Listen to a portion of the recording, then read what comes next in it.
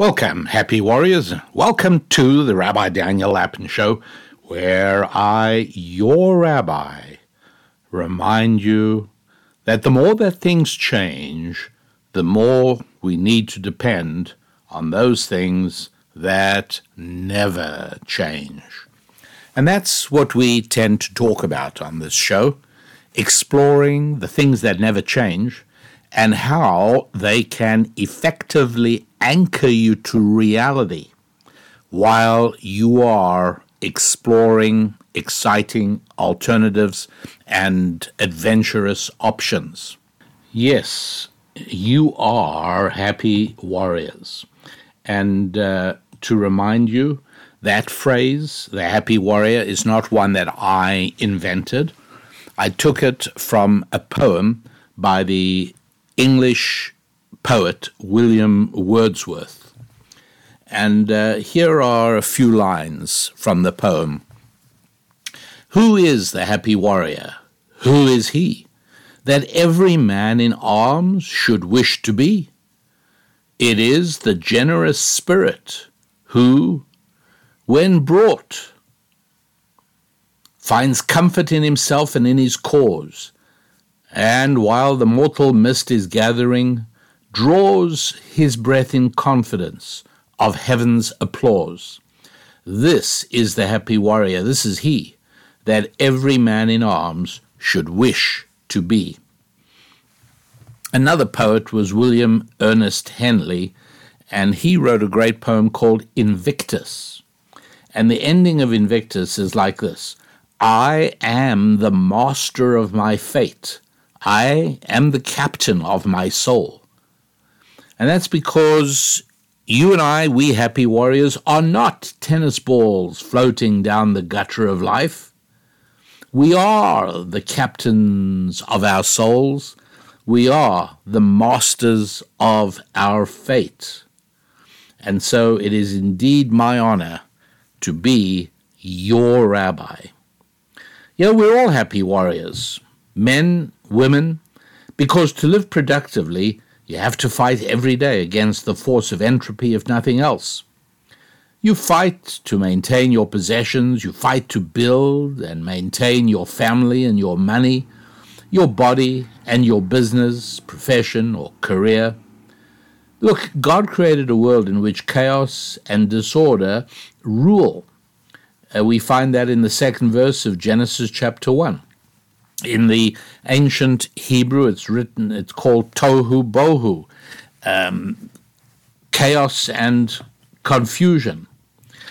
Life is a fight, and that is a good thing. Because to stop fighting, to stop seeking and striving, well, that's to die. And that's one of the reasons I'm opposed to retiring. And I call you not just warriors, but happy warriors. Because to throw yourself into the fight for 8 or 10 hours a day, 6 days a week, well, that's one thing.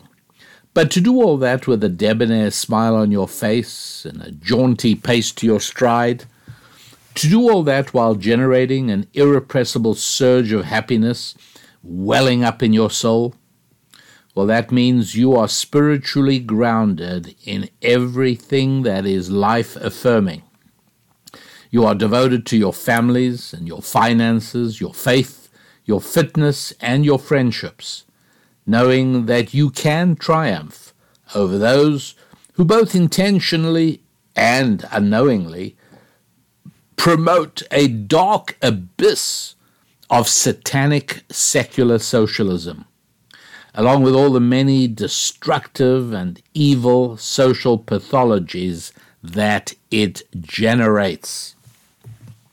Well, I really ought to wait until March 2024 before I tell you my current prediction for the November 2024 presidential election. Because back in March 2016, right, November 2016 was when Donald Trump beat Hillary Clinton to become president of the United States of America. In March 2016, I told you on this show expressly, articulately, clearly, Unquestioningly, unambiguously, I told you how it would play out. I did tell you that Donald Trump would win in November 2016. And since then, in other podcasts, I've explained why I said that and how I knew. So it's a little bit early now. Okay, I'm recording this in summer 2023, and so it's a little bit early, but nonetheless, I do have a prediction for November 2024's American presidential election. Now, when another few months go by and we find ourselves in spring 2024, I might have some modifications or changes, it's possible. But for now, I do definitely have for you a prediction of what the landscape will look like going into the elections early November 2024. First of all, let me invite you. No, it's not an invitation. Let me not dissemble here. Let me not mislead you. It's not so much an invitation as it is a request. I'd like to ask you to please make sure you subscribe to the show. That helps me, doesn't cost you anything, and that way, and I'm sure this is something you all understand, but the various platforms, whether it's YouTube or Spotify or Libsyn or wherever you listen, they all rate things based on the number of subscribers. And so making sure that you subscribe, it's as easy as tapping the right button. That is something which helps me, and as I say, doesn't hurt you at all. It might even help you if you're interested in getting notifications. That's something you can do. But at any rate, I ask you to do that. And I also would ask you that if you want to benefit from being part of a community of happy warriors, if you would like to be part of a large group of people who organize their lives and who structure their priorities on the basis of being a happy warrior, on the basis of building their finances and their families, their fortunes, their friendships, and their faith and their fitness, then you might benefit from being in the company of like-minded people. Look, I'm not saying this is always easy. It isn't. Building a family is hard work, whether you are at the very early stages of trying to get married, and we'll talk about that a little bit further in today's show when I discuss dating apps. But it's also a difficult thing at a later stage. Maybe you have just started raising children, or maybe your children are already teenagers. Look, building a family is hard work. There's no question about it. Building your finances is hard work. There's no question about that. For most people, it doesn't come easy. It does require persistence, and it requires constant optimism. These are not always easy things to generate. And so having other people that you can reach out to, who may be a little further down the path than you are, that's helpful. Reaching out to other new happy warriors that maybe you can give a hand along just with some encouragement or some advice or some ideas or some guidance. All of that is very valuable. So you just have to go to the website. It's called WeHappyWarriors.com. WeHappyWarriors.com. You know how to spell warriors, right? WarriOrs. WeHappyWarriors.com. And join us, become part of our happy group. So that's valuable and worth being aware of. And on to our elections now, if we can do that. Okay, so obviously the conventional wisdom at this particular point is that the election will be between Joe Biden, the incumbent Democratic president, and Donald Trump, coming back for another attempt. And here is my prediction. My prediction is that it will not be an election between Joe Biden and Donald Trump. I don't think either of those two people will be on the ballot representing the Democratic and Republican Party, respectively. What is with Joe Biden? Well, I think all that is going to happen there is the Democratic Party has already realized that he is a terribly weak candidate. The growing awareness of the incredible corruption regarding monies coming in mostly from Ukraine and other places to the family, many other problems, I think has already persuaded Democratic leadership that they have to replace him. Kamala Harris is going to be sent packing back to California. Nobody likes her in Washington, D.C. So I really do think that the Bidens and Kamala Harris are history. Who is going to replace Joe Biden? Well, that's not really part of today's prediction. Today's prediction is mainly that the Democratic nominee will not be Joe Biden. The next part of today's prediction is that the Republican nominee will not be Donald Trump. Really? Strongest candidate? No, that's not so. Look, there is a lot of gratitude in the country towards the things he accomplished. It was very refreshing to have a president who actually did many of the things he said he would do.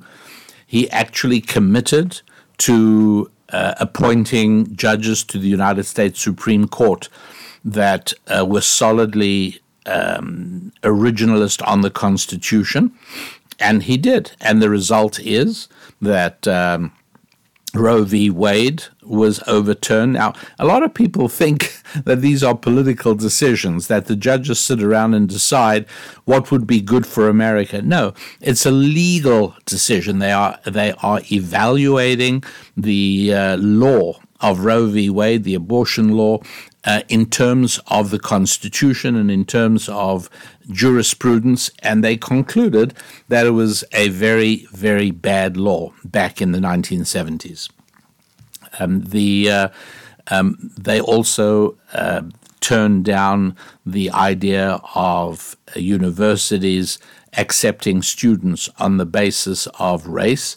This was a lawsuit brought, I believe, by an Asian student who realized that black and Hispanic students with far lower grades were being admitted while he was not given a place in a university.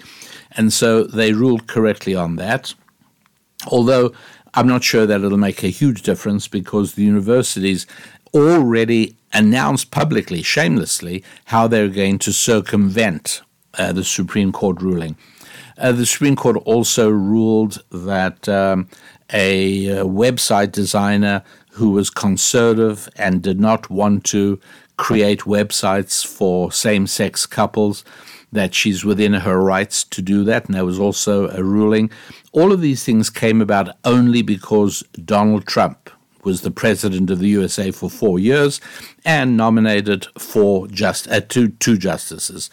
That is an appointed two justices. That's the only reason these things have happened. So there is a lot of gratitude towards Donald Trump.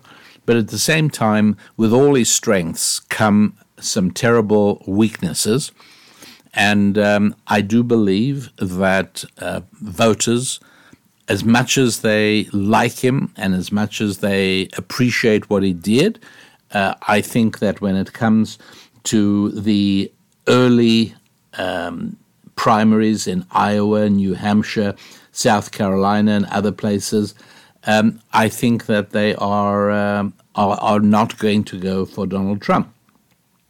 I think that Wisconsin is not going to go for Donald Trump. So, and many other places, but I'm talking about basically early primaries. And so I think the Trump campaign will grind to a halt. So who will the Republican nominee be? That is not part of today's prediction. I'll tell you that a little bit further down the road. But, obviously, the logical person to step in there is Ron DeSantis on the Republican side, and the logical person on the Democratic side is Gavin Newsom, governor of California, who's been running for the presidency for years already. So we shall see. But the prediction is no Donald Trump on the GOP side and no Joe Biden on the Democratic side. So I think the whole thing is going to be far more interesting than people have been supposing. People have thought it's going to be a Biden-Trump race. Conservatives have hoped that in such a contest, Donald Trump wins. Left-wingers and progressives have been confident that and this is really how they think and how they put it, by the way, anybody would beat Trump in 2024 if Trump was the Republican nominee. Even Joe Biden would beat Donald Trump. But if it starts becoming apparent that Donald Trump may not be the nominee, you will see the Democratic Party scrambling to replace Joe Biden and Kamala Harris. So those are the political predictions that we have for you today, and we'll leave that in the on the table for us to be able to watch what happens in the months ahead. But with that out of the way, let us take a look at what I said I would want to chat about with you today, and that is the singular flaws of dating apps. In other words, large percentages of couples these days claim to have met through a dating app, and there are any number of them, ranging, from eHarmony, which suggests that it is very marriage-oriented, all the way to those that are far from being marriage-oriented, being much more, if you'll pardon me, hook-up-oriented. And I want to take a look at those together with you, if we can. I'm not talking about rating them. I'm not going to go through the different dating apps, but I do want to say what is fundamentally wrong with with the dating app world in general, and how it can be circumvented. If you are hoping to meet somebody via a dating app, I have some ideas on how you can maximize the likelihood of that happening. Okay, that's what we're going to do. Okay, so we're looking into the question of the dating apps, and here is the first point I want to make clear. I don't doubt that there are occasional exceptions to the rule I'm about to articulate, but the number of exceptions is tiny. If I had to guess, I'd say 1%, maybe 2% of women, and a slightly larger percentage of men to whom what I'm about to say does not apply. But to the overwhelming majority of us, what I'm about to say does apply. I listened to a doctor a couple of years ago was telling me that all his patients think that they're unique, and he gives them advice. And he says, here's what you should be doing. These are the things you should do. These are the things you shouldn't do to maximize your health. And he says almost everybody says to themselves, that may be true for most people, but I'm exempt from that. It doesn't apply to me. And said the doctor to me, he said, one of my hardest challenges is to help particularly men learn to accept the ways in which they are actually very much like other men. Yes, of course, every single human being is unique, no question about that. Everyone made in the image of his creator, and a unique creator at that. But nonetheless, if there is a pattern in that a certain type of diet or a certain lack of exercise produces a certain result, the odds are that it'll apply to you too. And so I say the same thing here too. The overwhelming majority of women, and I'm not going to say, with the exception of those who don't agree, because it's so overwhelmingly true. And I'm speaking now mostly about single women. The overwhelming majority of women want to find a husband who will love them forever, raise a family with them in love and harmony and goodness, and grow old together with. That, it's as simple as that. Yes, I know we live in this brave new world that Huxley didn't even dream of, and yes, we've endured 60 years of feminism and gender egalitarianism. Fine. The important thing is not what's changed. The important thing is how little has changed. And the fact is, women put up with a lot. Women settle for a lot less than what I've been talking about they really want. And part of the reason for that is that they don't believe that it's attainable. And so they settle for some level of human connection, even if it is a far cry from what their souls actually yearn for. And so that is the reality. The majority of women are really looking for lasting love, a husband forever, somebody with whom they can raise children, somebody who will be a true partner, and somebody to be with for the rest of their lives. That's what most women really do want, very clearly. Most women obviously find it quite difficult to achieve that and to attain that, to reach that goal. And what happens is, first of all, women are petrified of actually telling a guy that that's what they're looking for, because they believe that that will send him running for the hills faster than his feet can carry him. And so fear of driving him away and being left alone early on in the relationship allows them to really mislead the guy in terms of never letting him know how urgently and desperately they really do crave an ultimate union, a marriage, something real. And so they suffer horribly because of that. How should they go about doing this? Well, the fact is that you have to accept that many of the men you are likely to meet on dating apps will indeed be terrified by a clear enunciation of that desire and that commitment, because it's not what they're looking for. And indeed, there are immature men. There are immature men of 40 years old, by the way. It's not any longer necessarily an age-related thing. But there are men around for whom that will be terrifying, and you are better off not wasting your time with those guys in the first place.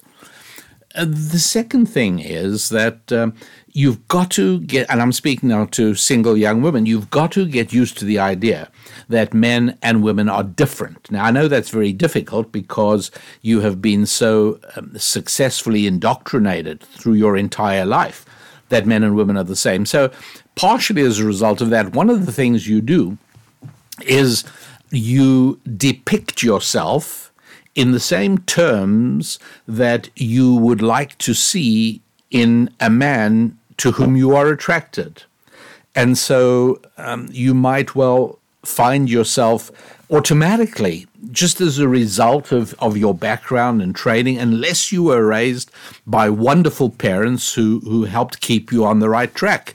But if you were raised by a GIC, a government indoctrination camp, we used to call them public schools, and heaven help you, a university, then the odds are that you depict yourself as a successful career woman, because that's what you'd like to see in a guy. So your presumption is that since men and women are the same, that's exactly what guys would like to see in you. And nobody has helped you understand that a real man could care less about your career and about your earning power and about your successful job. Couldn't care less, not in the least bit interested in it. What he is interested in is how masculine you make him feel. And one of the ways that you really, really eliminate masculinity on the part of a man is radiating an independence, a sense of not needing a man. And so, yes, if you subscribe to that old witticism of a woman needs a man like a fish needs a bicycle, well, that does very little for a man. Because it indicates that you don't need him. And men love feeling needed by a woman. That is a really big, big thing. Part of the unfortunate problem is that feeling unneeded and feeling redundant is only one step away from feeling impotent, which is absolutely the worst feeling for a man. And so this is one of the very common mistakes made by women, radiating a sense of independence, assuming that just as they find that attractive in a man, that a man finds that attractive in a woman. And such is simply not the case at all. I'll go a little further than that even and clarify that one of the things that brings great pleasure and satisfaction to a man is making his woman happy. And that is in every realm of life. In every realm of life, making his wife or woman or girlfriend, whoever it is at the moment, making her laugh, making her joyful, making her happy, ultimately bringing her ecstasy. This is of crucial importance to a man. And the wise woman who is interested in becoming unified with a husband for life makes clear that she allows him to make her happy. She allows him to bring her joy. She not only allows it, but she lets him know that he's done that he's successfully made her a happy person. You know, the old saying, and I've done a whole show on this a while back. We did a podcast on happy wife, happy life. But, you know, there are elements of truth to that. But particularly when a woman not only radiates happiness, and again, remember something I've discussed in the past, happiness is a decision you make. It's not dependent on prevailing conditions or the environment or the climate. Happiness is a decision you make. So when you make a decision to be happy, you are making yourself enormously attractive to a good man. And if you are then, furthermore, able to reflect the happiness and indicate that that is because of him, that's a wonderful thing. You are on the way to a very beautiful union. And also from the point of view of a man now, what are the majority of men looking for? Well, with women, I said I was speaking about 98 or 99% of women. With men, I would say the same, as long as you allow me the definition to distinguish between men and boys. All right, so what I'm now about to say is not true for boys. But then, ladies, you shouldn't have the slightest interest in spending any time with boys unless you are their mother. If you're the mother of boys, that's wonderful. But if you are at a stage of life where you are looking to be the wife of a great husband, then you are only looking for a man. You're not looking for a boy. And time spent with boys is not only depressing, but it's an utter and complete waste of time. And so if we confine ourselves to a discussion of men, then it's safe to say that the comfortable majority of men also are seeking a woman to marry them for life, a woman with complete, unshakable loyalty, a woman with whom to raise a family and grow old. That's what the majority of men are looking for. Now, they are fearful, and men have been intimidated and terrified by what they see happening around, what they've seen happening to many of their friends who married and things went very badly. So you have to know that that as a woman, you have to overcome a certain amount of apprehensiveness and fear on the part of a man, a certain sense that you can't possibly be as good as you seem. Disappointment and even betrayal just wait down the road. And the same thing is true, of course, for women as well, who and men have to understand this too. Women in the collective, over the last 40 years of American history, and what I'm saying is true for many Western countries, women have been so badly treated.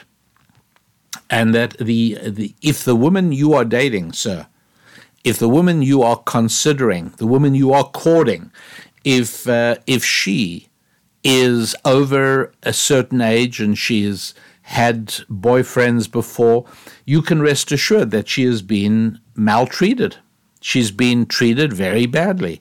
So in many ways, there is an early stage in getting to know one another where each one has to sort of overcome the preconceived notions, the prejudices, if you like, but based in reality that there are a lot of damaging and hurtful boys out there, and there are also women who have become toxic in many ways. I don't want to go into all the details here and now.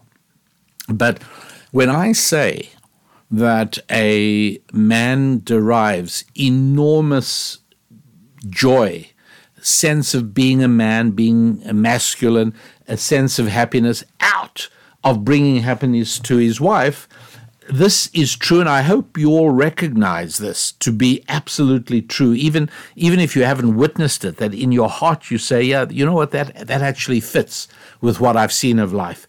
But there's a very good reason for that, and I don't want you to think that I came up with this idea. I didn't. All I am good at is ancient Jewish wisdom, which I know well, and ancient Jewish wisdom is derived from the wisdom that is embedded within the Hebrew text of Scripture. And I'll just give you one example. In Deuteronomy chapter 24, verse 5.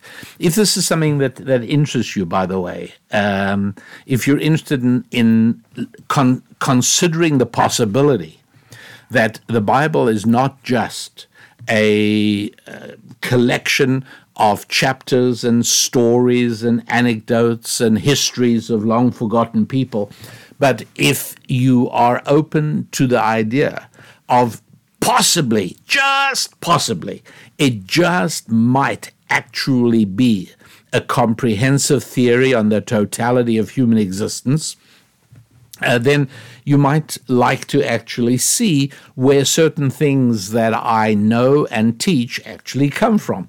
And by the way, if you do not have a really good Bible, then go to my website at rabbidaniellapin.com and go to the store and then look for books. And then you're looking for Rabbi Daniel Lapin's recommended Bible. Yeah.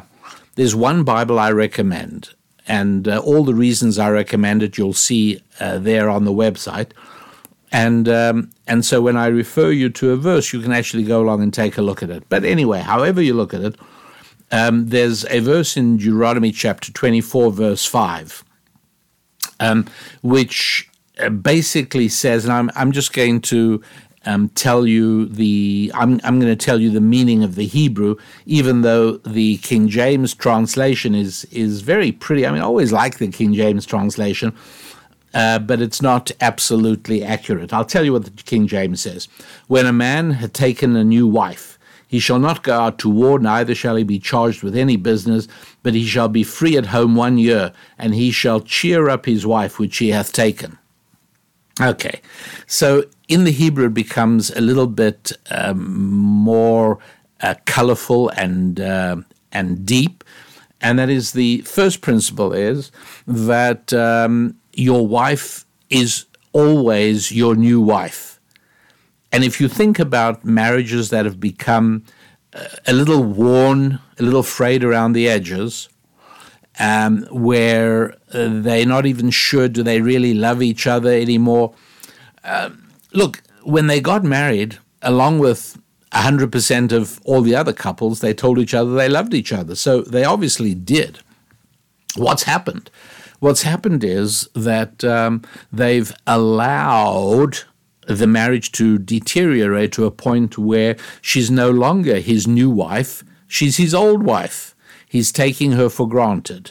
Time has gone by, and routine has set in. Life has placed its demands, and he's not in any way treating her or thinking of her or seeing her the way he did during their first year of marriage. And so there's a great deal of material that I teach. I teach it to coaching clients. I teach it to speeches when I'm speaking on this topic. There's a lot of material on how a man should maintain his marriage in such a way so as that his wife is always his new wife. And as you can imagine, a woman's response to that is very real. So it says then he should be largely free from civic obligations and social obligations, because he should be focused on making, and the King James says cheer up his wife. A better translation is bringing joy to his wife. And that's it. Nowhere does it speak about it in the reverse. Oh, a woman should bring joy to her husband. You know why? Because it happens automatically. If she allows him to bring her joy, if she reflects happiness at him, then he feels happy automatically. He has to initiate the action, namely making her happy. She has to react wholeheartedly in feeling and being happy and making sure that he knows what he has brought to her. And this is in, as I say, every aspect of married life, working together, taking care of chores together, more intimately together in every aspect of the marriage. He derives joy when she reflects the joy that he brings her. And that's just one of the ways in which the system was designed. So when I said earlier that a key aspect of it is his desire to make his wife happy, this is something that ancient Jewish wisdom extracts and demonstrates from Deuteronomy chapter 24, verse 5, which describes a reality. It's not a regulation, it's not a rule, it's not a restriction, it's not a ritual.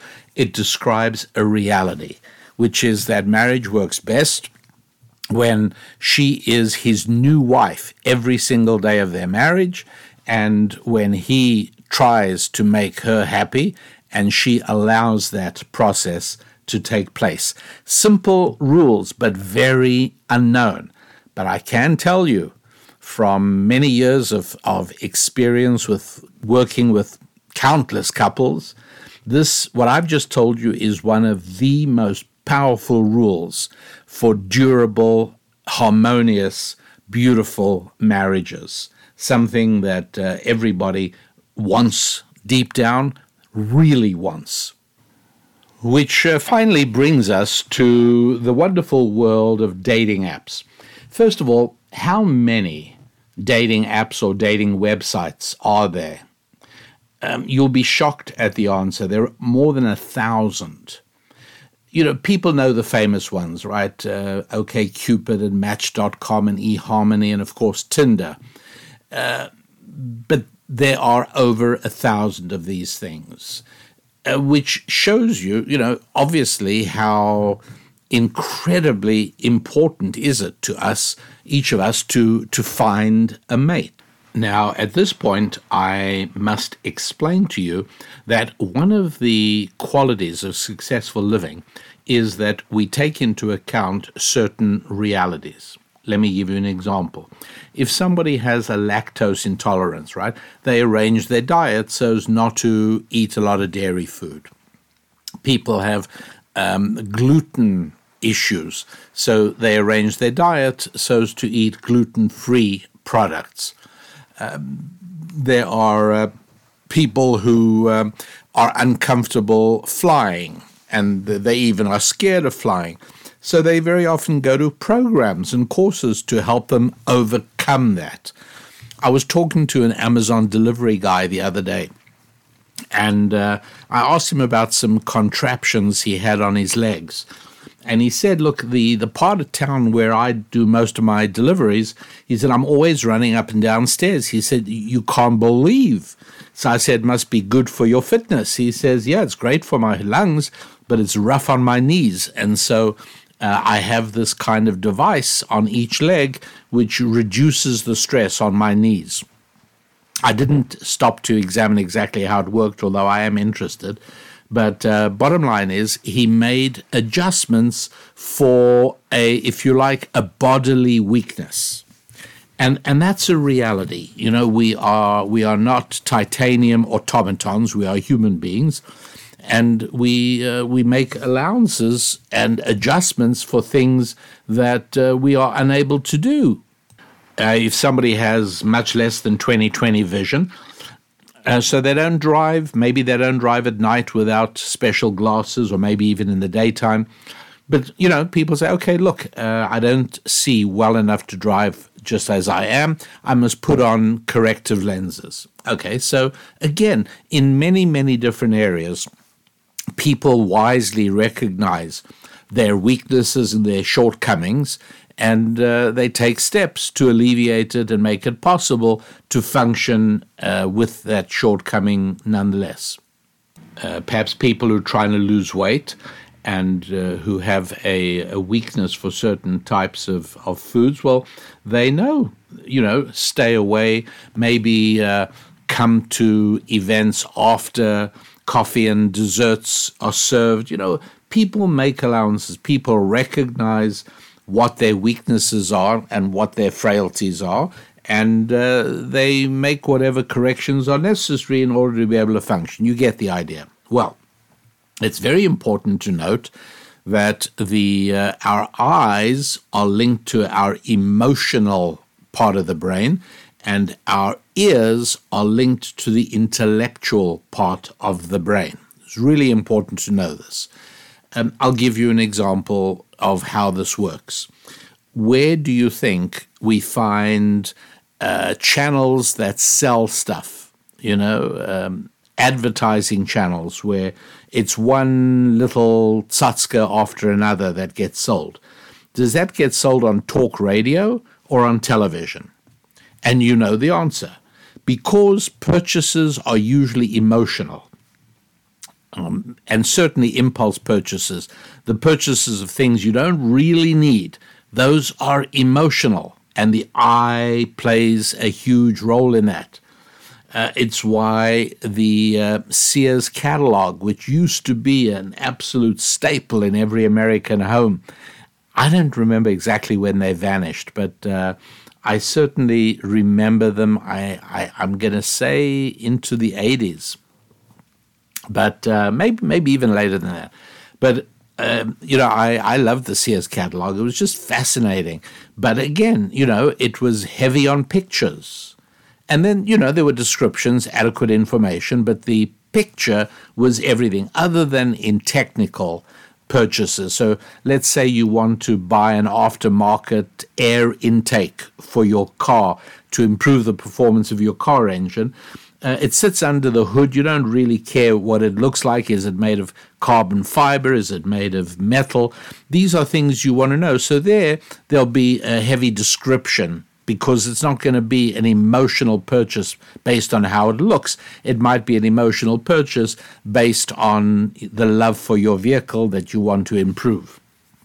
But generally speaking, that is the case. If I were to ask you, have you ever encountered a man who made a really bad decision about a woman? I think virtually each and every happy warrior listening can say, yes, I have met a man who I know made a really bad decision about a woman. My next question is, did he make that bad decision as a result of seeing her and his eyes, or did he make a bad decision based on never having met her and seen her, but just having spoken to her on the phone? And I think you know the answer to that as well. Yes, our eyes are tied to our emotions, and that makes them, well, a little less than 100% reliable. And so that is why, again, where do we know this from? Going back to those of you who are interested in the biblical aspect of things, the biblical book of Numbers, chapter 15, verse 39. The King James translation says, "And it shall be unto you for a fringe, that you may look upon it and remember all the commandments of the Lord, and that ye seek not after your own heart and your own eyes, after which you used to go a whoring." A dated translation, but then it is over 400 years old. In the original Lord's language, in the original Hebrew, do not go after your heart and your eyes, which lead you astray in all kinds of bad ways. Why hearts and eyes? Because I just said, hearts in Scripture, heart is always a metaphor for emotions, always.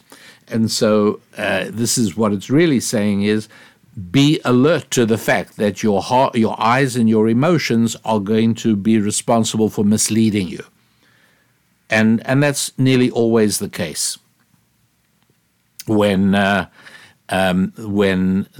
anti-war movement in the 60s gained full steam and was working very hard to get Americans to begin to take action against the government and to make it impossible for the United States government to continue prosecuting the war in Vietnam, one of the things they did is they changed the rules that had been in place for forever, and that is you didn't show dead bodies. You didn't show dead bodies in public media. I'm sure you remember the very famous Vietnam photograph, which had a profound impact. I don't know if you remember what I'm talking about, but this photograph won the Pulitzer Prize in 1969, and it was a photograph of a South Vietnamese captain or general. I think his name was Nguyen Ngoc Lon, and I'm probably butchering the pronunciation. At any rate, what happened was they had captured Nguyen Van Lem, and Lem had been accused of murdering South Vietnamese a lieutenant colonel and his wife and 6 children and the officer's 80-year-old mother. And so this Viet Cong guy was summarily shot to death in the street. And an NBC photographer, no, you know what, I think he was an Associated Press photographer, Eddie Adams, lifted up his camera, and he just thought that the Viet Cong guy was going to be threatened, but he actually got a picture of the bullet coming out of the head of the Viet Cong guy at the instant he was murdered or executed, whatever you want to call it, and that did more to bring about the anti-war intense feelings in the United States than all the arguments and all the debates and all the discussions and all the politics things that you see with your eyes are enormously influential, enormously powerful. And so what that verse in the book of Numbers is telling us is, be aware of that. There may be things you do not want to see. There may be things that are not good for you to see because the impact they have on your mind, the impact they have on your brain, the impact they have on your emotions can be so powerful that you might well decide, you know what, that's not a good thing for me to see. And that is a wise step for anybody to take, people to realize. In the same way we realize all our other bodily weaknesses, so we should realize that the eyes are incredibly powerful in impacting our emotions, and decisions based only on emotions are usually not very good decisions at all. And that brings us to the fatal flaw of dating apps. The fatal flaw of dating apps is they are all visually based. They are all based on the eyes. Not only Tinder, which is a very popular one, which basically, it's very little more than the visual impact. And people swipe right to say, yes, I'll meet that person, or no. And of course, everybody already knows that women do not have to work very hard on a dating app to get to meet people. Guys, a lot harder. Obviously, all of that is self-evident. However, marriages, well, that's an entirely different story. Meeting somebody for a short-term dalliance, easy to do. And if you're a woman, can be done without any effort whatsoever. But you're talking now about a woman who wants to find a man to marry and to be united with for the rest of her life. A man wants to find a loving, loyal, happy woman to marry and to raise a family with for the rest of his life. That is a lot harder.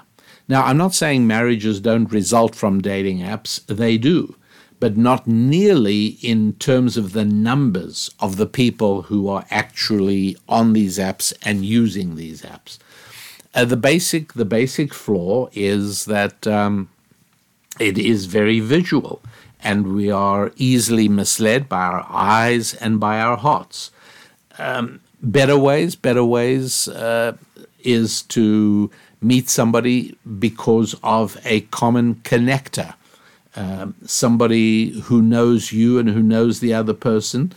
And I always encourage single women and single guys, hang out with married friends at least as much as you do with single friends. Right? Hanging out with, if you're a single woman looking to find a lifelong loving marriage, then hanging out with other single girls is against your interests for obvious reasons. And similarly, with guys, it's exactly the same.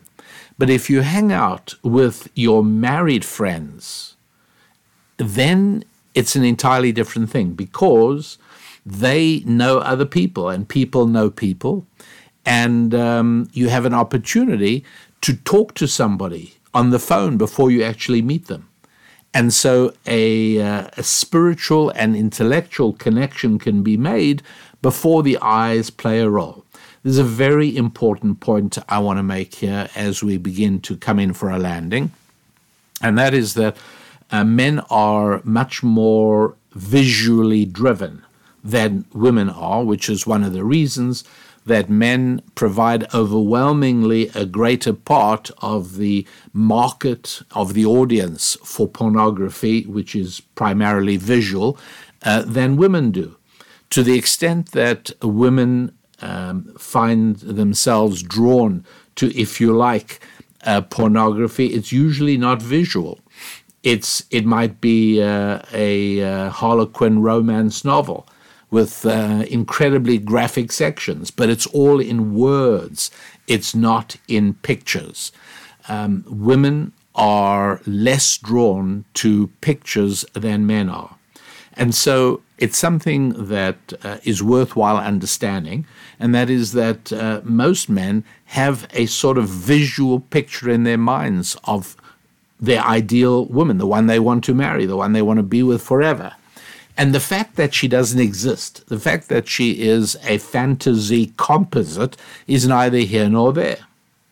And this is one of the reasons that it makes much more sense for you to, if you're a man or a woman, if you're a woman, much more sense to the best ability. I mean, a guy will try and resist it, but if you can have substantial conversation time on the telephone, not on Zoom, where there's a visual impact, because I'll tell you this, I'm sure you are a beautiful, nubile, gorgeous woman, but you're not the one he imagines. And that's already a handicap. And so to whatever extent you can arrange to talk on the phone before you actually see one another, that is very advantageous. And I'll tell you why it is. Because we men very easily adjust and shift our model of female pulchritude depending on circumstances and availability and connection in other ways.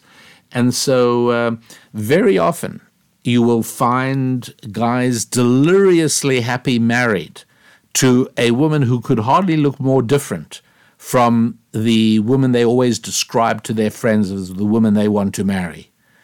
And they don't even remember, and I'm speaking as a man, this is how we are.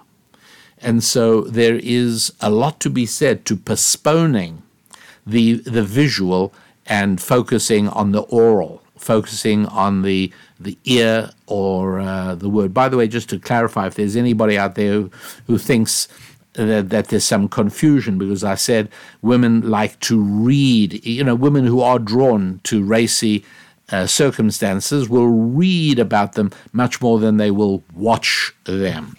And you might say, well, they're using their eyes as well. And the answer, of course, is no. Although your eyes are active in the reading process, that is a very minor and superficial part of the gaining of data. The process is actually, all you're doing is looking at abstract squiggles that are letters and words. But the actual transformation of that into reality, that is happening in the ear part, in the intellectual part of the mind. This is one of the reasons that watching images, watching movies, let alone pornography, but watching pictures or video of any kind makes you dumber, whereas reading books makes you wiser and smarter. That, of course, should not be news to anybody. And if it is, you really need to make sure you understand that and that you believe it in your heart, that you know that what I just said there is 100% true. Okay, that's about as far as we go today. I hope this was useful. Make sure you visit the website, rabbidaniellapin.com. Take a look at the Bible. Make sure you join the Happy Warriors community, and take a look also at scrolling through Scripture. If you are interested in the idea of visualizing Scripture as far more than an anachronistic set of legends and stories, then again, go to rabbidaniellapin.com and take a look at scrolling through Scripture. It will blow your mind. And so thanks for being part of the Rabbi Daniel Lapin Show. Thank you for subscribing, and thank you for spreading the good word. Until we are together next week, I am your Rabbi, Rabbi Daniel Lapin. God bless.